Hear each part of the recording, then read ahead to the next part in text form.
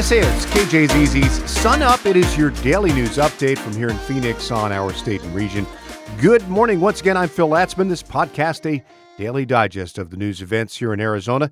It is Monday, ready to face a new week, and happy President's Day. Pick your favorite. It's February 19th. And let's kick it off with a check of the news. A bill to establish a new governing board to oversee the Arizona State Hospital received bipartisan support at the state legislature. From the Politics Desk, Wayne Schutzke reports. The state hospital, which cares for Arizonans suffering from severe mental illnesses, has faced criticism for problems with patient safety, transparency, and staffing issues. Critics have called for the creation of an independent body to oversee the facility, and Republican Senator David Gowan's bill would do just that. I think we need to get the Arizona State Hospital stronger, and I believe the best way to do that is to pull it out and put the light on it. The bill would transfer oversight of the hospital from the Arizona Department of Health Services to a 5-member governing board appointed by the governor. A similar proposal failed last year after the governing board provision was stripped from the legislation over concerns that Governor Katie Hobbs would veto it. A spokesman for Hobbs would not say if she supports Gowan's bill, but says she would like to see non-political oversight of the state hospital. Wayne Schutzke, KJZZ News, Phoenix. Federal officials denied permits last week for a controversial hydropower project on the Navajo Nation in northern Arizona. Alex Hager reports advocates are hailing the move as a win for tribes. The Federal Energy Regulatory Commission said it would establish a new policy and will not allow projects on tribal lands if the tribe itself shows opposition. Adrian Herder with the nonprofit Tua Naja'ane says pushback from nearby residents played a big role.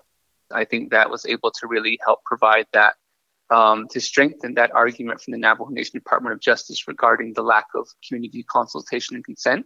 The Navajo Nation, as well as indigenous and conservation groups, said the project could have damaged important underground water supplies and sacred lands in an area already dealing with harms caused by decades of coal extraction. I'm Alex Hager. When a long-term care facility falls out of compliance, Arizona Department of Health can levy a fine, but the maximum is just $500. A bill moving through the legislature would increase that fine to $1,000 per violation per resident affected. Tom Salo is with DHS. $500 is not much of a deterrent in this industry. We aren't trying to be punitive, but in order to get better compliance, having a higher limit is an important deterrence tool. And linking that to the number of people impacted by a deficient practice should lead to better compliance. Salo said the bill would also allow DHS to assess a fee for excess time spent monitoring an unsafe facility. Well, Arizona is, of course, known for copper, but it could also be synonymous with another precious metal if one state lawmaker gets his way. Tom Maxedon tells us more. Republican State Senator Jake Hoffman is behind a measure that would launch a state-run gold bullion depository and exchange. It would enable people to use it to pay their bills.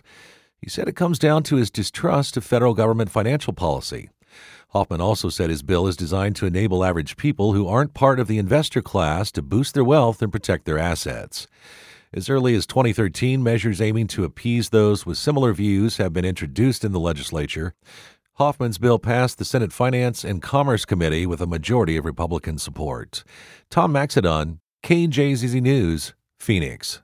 The Arizona Commerce Authority is investing $13 million into Northern Arizona University for that institution to expand semiconductor training and research. The funding would establish a certificate program, semiconductor training center, and research and teaching laboratory. This latest allocation comes on the heels of the ACA's prior support of educational institutions which support semiconductor research in the state. The head of the U.S. Forest Service is warning that the agency is facing budget cuts that could affect thousands of employees. From the Fronteras Desk in Flagstaff, Michel Morisco reports. Forest Service Chief Randy Moore sent a letter to the agency's 30,000 employees that gaps in funding will affect salaries, information technology needs, and other services. Moore celebrated a 5% cost of living increase for employees, but said that will need to come out of available funds. He offered no specifics on what portion of the agency's budget will ultimately be reduced for the new fiscal year. He warned that the USDA, which oversees the Forest Service, is developing budget cut guidelines. Michel Marisco, KJZZ News, Flagstaff. Middle-income older adults are sometimes called the forgotten middle because their income is too high to receive government help should they need long-term care, but not high enough to afford it on their own. As Kathy Ritchie tells us, a new report aims to address this growing problem. Lauren Dunning is the director of the Center for the Future of Aging at the Milken Institute and one of the authors of the report. Milken is a nonpartisan think tank. There was a recent report from the Harvard Joint Center for Housing Studies that just came out this winter on Housing America's Older Adults 2023. And they did some assessments on affordability, and they found out that 84% of older adults 75 plus in the greater Phoenix area can't afford assisted living prices. Yet someone turning 65 today has an almost 70% chance of needing some kind of long-term care, which is typically not covered by Medicare. The report offers solutions when it comes to financing care models and affordable housing that are also scalable.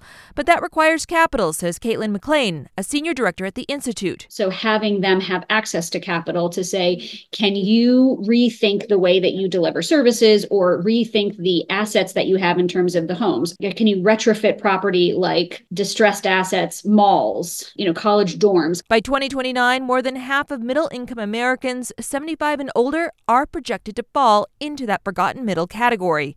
Kathy Ritchie, KJZZ News, Phoenix. The Biden administration recently announced nearly $18 million in new investments to support native seed efforts nationally. These monies will fund programs meant to help combat climate change and promote landscape resilience. And as Gabriel Pietrorazio reports, both are very important here in Arizona. It's part of Interior Secretary Deb Haaland's new National Seed Strategy Keystone Initiative. Native plants and seeds are adapted to the lands in which they live in and even environmental conditions, including drought. Perrin McNellis is the Native Plant Program Manager at the Borderlands Restoration Network.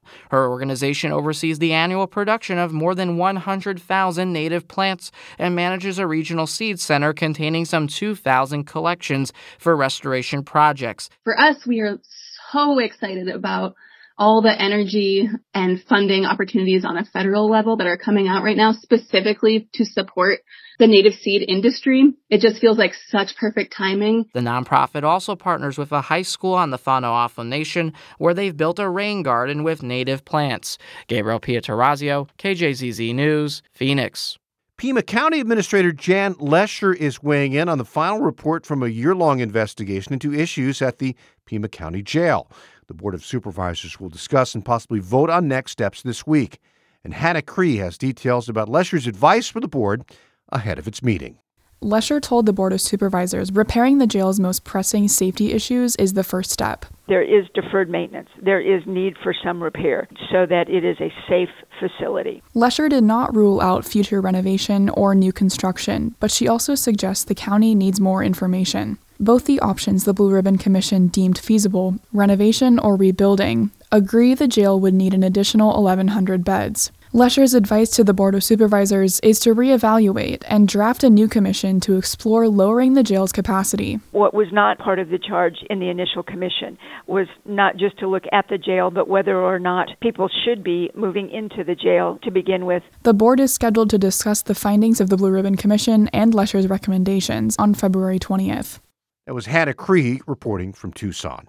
In sports hockey, the Coyotes' losing streak has now reached 9 straight. They fell in Denver to the Avalanche 4-3 on Sunday. Lawton Krause and Logan Cooley scored for Arizona, which has now not won since January 22nd. Basketball, Devin Booker came off the bench to finish with 15 points, 7 assists, 4 rebounds, and a couple of steals. Kevin Durant had 18, 5 assists, and 5 rebounds, but they were on the losing side of the Eastern Conference's 211-186 victory over the West in the NBA All-Star Game last night in Indianapolis. You did hear that right, 211-186. The Suns will be back from the break to play a real basketball game Thursday in Dallas. And that does it for this edition of KJZZ Sun Up, Arizona's morning news podcast on this Monday, February the 19th. Happy President's Day. I'm Phil Latzman. Have a great rest of your day. Thanks for listening, and we're back at you, of course, tomorrow.